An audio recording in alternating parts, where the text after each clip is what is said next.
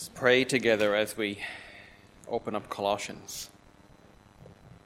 Father, thank you for the book of Colossians and a chance here in our church to start exploring that today. And we ask as we open your word now that you will speak powerfully to us through it, that you will teach us your truth, that you'll remind us and convict us and grow us, and that by your Spirit you will accomplish your good purposes in us and through us and among us as we're shaped by your word. And so we ask for your grace in every way in Jesus' name. Amen. Is there something in your life that you have known about, but then you came to know it a bit more fully? Or is there something that you could maybe picture, but you hadn't really personally grasped it in all of its richness and depth? Well, for me, this happened with the night sky and the stars. See, I had always lived in or lived near a city. And so while, yes, of course, I've seen the stars, I've seen the amazing pictures of them, from space, from telescopes and that kind of thing, I had never really seen them in all their magnificence. That all changed when we moved to the tiny town of Grenfell in country New South Wales. When you live in a town that size, only a couple of thousand people, and with lots of open space and lots of cloudless nights, the night sky becomes a whole lot richer because there's no city lights, there's nothing else to get in the way.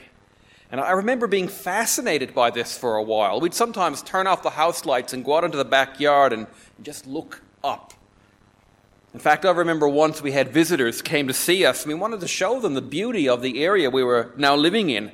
And so we drove to the outskirts of town at night, where there was even less light. No light from houses or properties, or street lights. Not that there were a whole lot in Grenfell anyway. We turned off the car lights and we got out and you see, this sort of thing. The whole opened up gigantic canvas, this inky canvas dotted with all of these, lights, uncountable stars. It's absolutely beautiful when you see it like that. I've even had that feeling, you get a feeling so small because I just can't grasp, what's in front of me. And so that means then, yes, throughout my whole life, I knew about the night sky with stars. I'd seen, the cool space documentaries. I've seen rich pictures and paintings. But it took time in a tiny country town for me to really grasp the cosmic beauty of the night sky. Because there, I could see it in all its glory and grandeur and scope, and I could really be taken in by it. Here in Colossians, that's exactly what Paul wants for his Colossian readers, his Christian readers. It's a bit of a unique letter in the New Testament because some of the language is grand and magnificent and not really used elsewhere. Paul doesn't want these Colossian Christians to just know the gospel or have some truths from the gospel or know some things about Jesus. He wants them to get how wonderfully big and impacting and rich and meaningful life in Christ is. Here he's painting a picture for them that's cosmic and eternal, but yet reaches into the everyday of our lives. That's the sort of thing we're going to be exploring in Colossians. We're going to see it in today's passage as well, because this first section helps us to see how the bigness of the gospel transforms lives and how the bigness of the gospel transforms prayer. So let's start with the first one, how the gospel transforms lives, how it transforms us. So Paul, as usual, he begins his letter, by introducing himself. He introduces Timothy as well. He passes on greetings to the Colossians, and then he starts writing in verse 3. Now feel free to look along in your Bibles, but I will have all verses on screen today as well. We always thank God, the Father of our Lord Jesus Christ, when we pray for you, because we have heard of your faith in Christ Jesus and of the love you have for all the saints, the faith and love that spring from the hope stored up for you in heaven, and that you have already heard about in the word of truth, the gospel that has come to you. Paul thanks God because he has heard wonderful things about these believers. So here we need a little bit of background, don't we, about Colossians. We see in verse 7, if you are looking along further in your Bible, we see that another Christian named Epaphras, he was actually the one who brought the gospel to these people. Paul didn't plant this church. Epaphras is also the one who brought news of them to Paul. And then towards the end of the letter, we see that Paul is writing while he is in chains, meaning he's in prison at this time when he's penning these words. When you put these things together, they tell us that Paul is writing to a new church, or quite likely a new church of Christians whom he doesn't know. He's never met these people. But he is so compelled by the news that he hears about them that he wants to write to them with encouragements and warnings as well. And we're going to come to that as we go across our series over this term. He wants to see them grow. He wants to see them thrive. He wants to see them learn how to live in the face of challenges. And he does all of this by sharing the supremacy of Christ and his gospel. But he starts by highlighting something that is so good about them. He knows about their faith and their love. If we put together the flow from Paul's words in this section, it goes something like this. Epaphras brought the gospel, the word of truth. This gospel filled them with heavenly hope and led them to faith in Jesus, which then spilled over into his active love for their Christian brothers and sisters. Do you see that? This huge gospel just pouring down and across into lives. The bottom line is that Paul is overjoyed that these people have been transformed by Christ. Because that's the picture here of being radically changed. They don't just believe something new, but they're driven by a gospel hope that affects their relationships. They are visibly different. They are obviously Christians among their people and within their world. And their active love is so noticeable that Epaphras, he sees it. He couldn't help but tell Paul about it. Paul then just couldn't help but bring this in thanks to God. And of course, he needed to write to them as well. Because see, these Colossians, they are living out John 13:35, where Jesus himself says, "Love one another. As I have loved you, so you must love one another. By this, all men will know that you are my disciples, if you love one another." Friends, the message for us here is that the gospel transforms. And that's what happens here in this church as well. Do we know that? As we teach and share the good news of Christ and his gospel, it's the same gospel as the Colossians had. Because the gospel is not just head knowledge or information. It's not just one worldview among many. You pick and choose which one do you like. It's, as we just read here, it's the hope stored up in heaven. Now, yes, part of that is looking forward to heaven, but it's so much more. The gospel has to do with the very things of heaven. See, the gospel is huge and cosmic. It's about eternal forgiveness from Christ so that we can enjoy God forever. It's about our rich inheritance in the heavenly kingdom being held for us and that just shaping all of life now. It's about the one who died and rose for us, walking with us every day of this life and walking us home to glory. It's about being in the family of believers spanning all time and cultures. It's about having a heart of stone just ripped out of our body and a soft heart made new in Christ placed there instead. And it's about, as it says at the end of this passage here, being rescued from the kingdom of darkness and brought into the kingdom of light. That's the gospel, all of these things. See, for Paul, there is no small gospel. There's absolutely no such thing. And that's true for us as well, because we have the same gospel. So while we don't have a whole lot of detail yet at this point in the letter, we're only a few verses in, aren't we? We can see enough to know that the gospel transforms hearts and lives. That's what Paul is so thankful for as he begins here. He just had to thank God for this. He had to get in touch with these people. But as we keep reading what he says, we see that the gospel changes the world as well. It transforms like that too. Paul reminds his readers that what's happening to them is exactly what the gospel does everywhere that it spreads. Look with me, please, at the second part of verse 6. All over the world, this gospel is bearing fruit and growing, just as it has been doing among you since the day you heard it and understood God's grace in all its truth. It's interesting that we live in a world where we now have language about something going viral. So when we say something goes viral, it means it catches on through the internet, it spreads to a gigantic number of people, and it does that very quickly. Well, last year, just to give you an example, a video of some crazy moves in a giant game of Jenga was watched 300,000 times. Then you have this kid, happens to have an impromptu yodeling session at Walmart, seen by 15 million people. And the most viewed YouTube video is actually a music video. And it has been seen by almost, get this, 6 billion times. Isn't that crazy? 6 billion times. Some things just spread around the world like wildfire. But you know what? None of them hold up to how viral the gospel of Jesus is. See, the gospel is not like a video, a top sensation for a little while. Christianity has been spreading non-stop around the globe for 2,000 years. And when it truly reaches people, it's not entertainment like these videos are. It's not something just on the surface.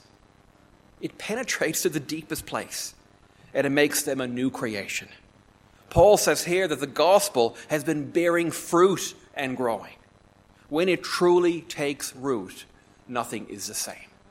That's viral. Okay? That's the new definition of viral for us. So what does Paul mean then when he uses the word fruit? Fruit's an interesting word. We almost take it a bit for granted. It's one of those Christian jargon words, but do we stand back and say, what does it mean to actually be fruitful? And if we read across the Bible the way it's used, especially in the New Testament, we start to see how rich that word is. Because fruitful means growing to be like Christ. It's about flourishing. It's about richly laboring for the kingdom. Part of being fruitful is praising God and knowing Him more. It's about having the righteousness of Jesus. And it's about the Holy Spirit giving us the character of Jesus as well. Things like love and joy, peace and patience and so on. Paul is telling these very early Christians that what is happening to them, it's a shared experience all over the world. The gospel from our supreme God, it's not just this local religious idea, but it spreads. And everywhere it goes, it does something wonderful because it transforms people. And this is such a hopeful truth for us as we begin this term and this series and all of our ministries kicking off for the year. A new senior minister coming in a little bit less than a month.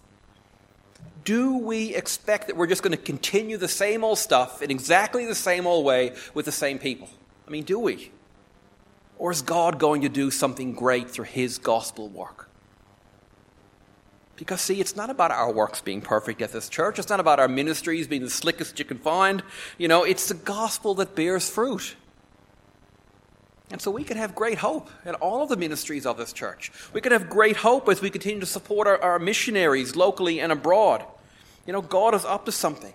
Or this year as we seek to have the gospel on view in our own words and in our own life.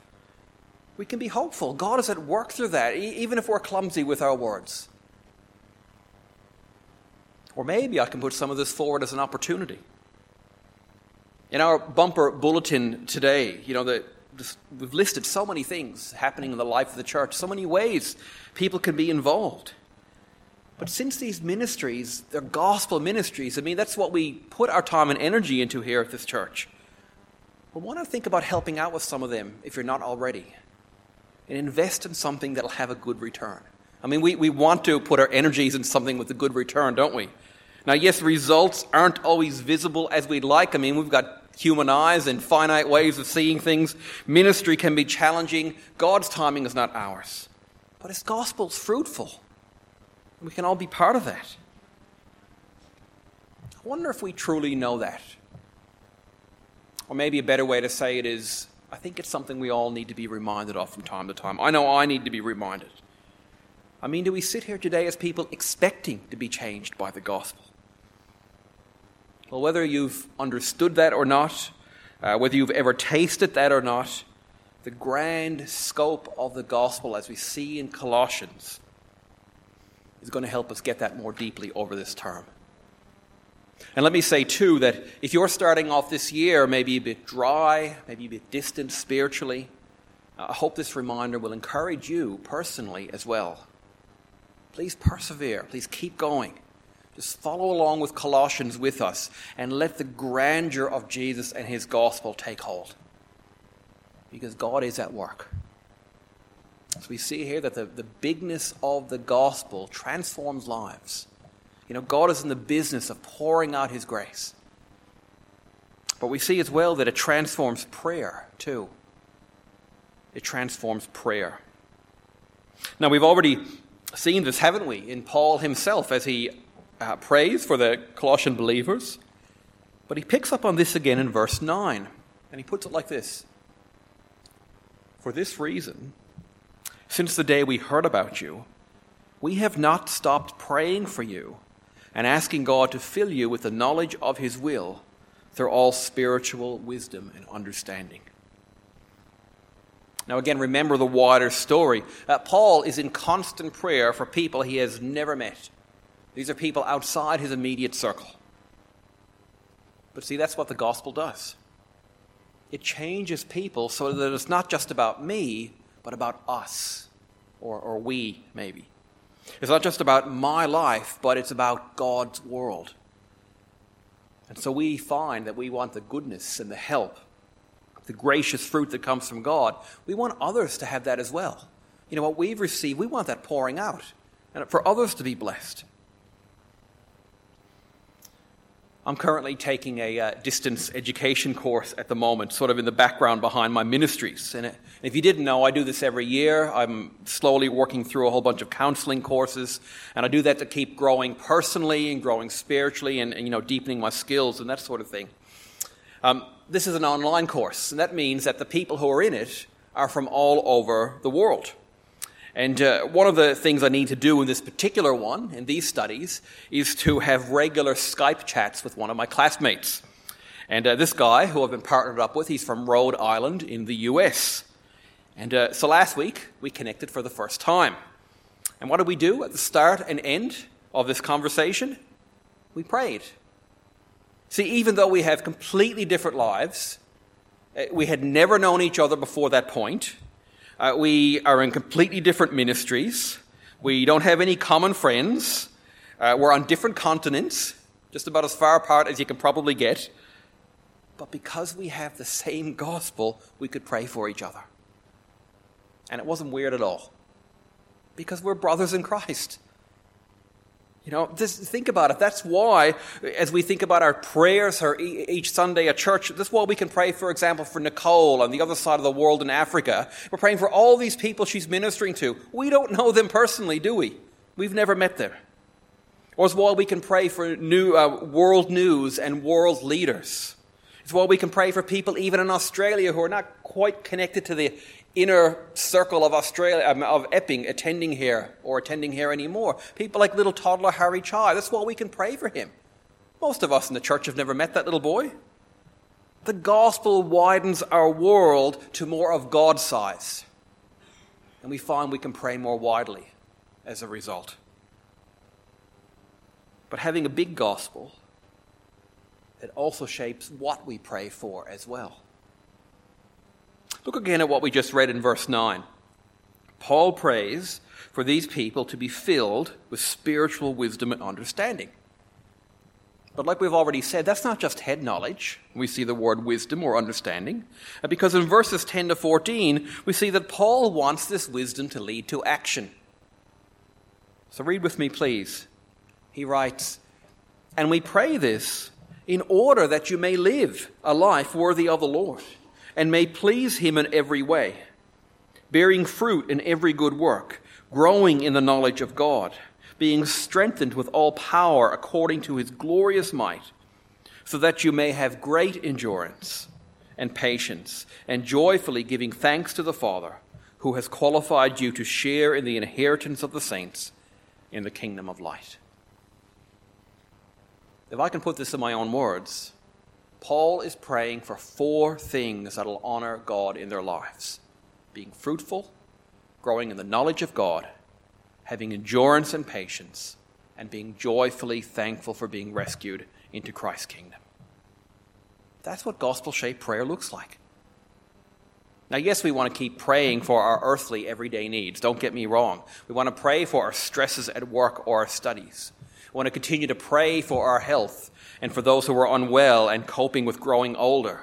Let's pray for our kids and our families if we're going to settle into a good school year. All these things are vital and good prayer. Let's keep doing that. But the gospel, let's remember this, it says that we can pray even more deeply too. Because, see, Paul's prayer for these believers is that they will truly grasp that I'll say that again, they'll truly grasp the depth of, I can't get this word, what's wrong with me here? It's a long day. At the depth of their being, what God has done for them. And that when that happens, they will be radically changed, be shaped. In fact, if we look closely, we see Paul is actually praying for more of what they already have, isn't he? He's already explored the fruit of the gospel in their life, in faith and love, and how they've received God's truth. But a big gospel means that Paul can pray big things for them. Because he knows that life is about more than just the good life. It's about knowing and growing in Christ. Because he has a Jesus who's not just a ticket to heaven, but he is Lord over the cosmos, well, he can expect radical fruit and abundant fruit. Paul prays supreme prayers because Christ is over all. So here's my challenge to each one of us. Or maybe it's an encouragement. Depends how you want to take this one. And this is in light of the magnitude of the gospel as it's shared in Colossians.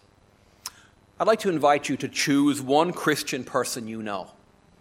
Now, that can be someone in this church. It can be someone in your family. It can be a Christian on the other side of the world, as we talked about earlier. It doesn't matter. But I want you to pray through Colossians 1, verses 9 to 14 for them this week. Pray that they will truly know God and honor him with their lives. Pray that the gospel won't be just a belief system, but will be something that will visibly change them from the inside out. Pray for the strength of our mighty God to give them great endurance, especially if you know that they're going through challenges. And pray that they will know so much that their deepest need is forgiveness of sin, that it will lead to deep thanks, because that's exactly what God does in Jesus. And pray that they'll know in this, that they've been brought into the kingdom of light, away from the darkness and the power of the evil one. That's a rich prayer. Let me encourage you to choose someone and pray through these sort of things for them this week. Friends, let's let the book of Colossians open our hearts and minds on a cosmic level this term. Because our hope is in Christ, we can expect and do things that will match his abundant grace. We can and we should expect to be wonderfully transformed and for fruit in our gospel ministries. And we can and we should pray huge prayers for each other. So may you be filled with this supreme gospel wisdom. As I close this in prayer, I'm going to close our service in prayer as well. Join with me. Our great Father, we thank you so much for the book of Colossians, and already in just this first section we're getting a taste of how big Jesus and his gospel are. And Lord, we thank you that your truth comes bound up with the things of heaven. That it's not just the gospel's not just a ticket to salvation, but a rich, wonderfully changing, vibrant relationship with the living God. Lord, please change us from the inside out. Lord, help us to not settle for a small taste of religion over in the corner, tucked away in a part of our lives, but to be truly transformed by the hugeness of what Jesus has done for us. And Lord, as we do that and do that together, we ask that you will transform our church. And Lord, we ask that you will transform our prayer. Yes, help us to pray for the ins and outs and ups and downs of every day. But help us not to forget that we can pray fantastically big things for each other. Lord, grow us, please, across this whole term. Enlarge our view of you and your grace as we explore Colossians together. And Lord, we look forward to what you will accomplish among us. Lord, as we go out into this week now and as we finish this service, we ask, please, that you will bless us in these ways. and you'll give us eyes to see you in all of your glory in many different ways. And praying this in Jesus' great name. Amen.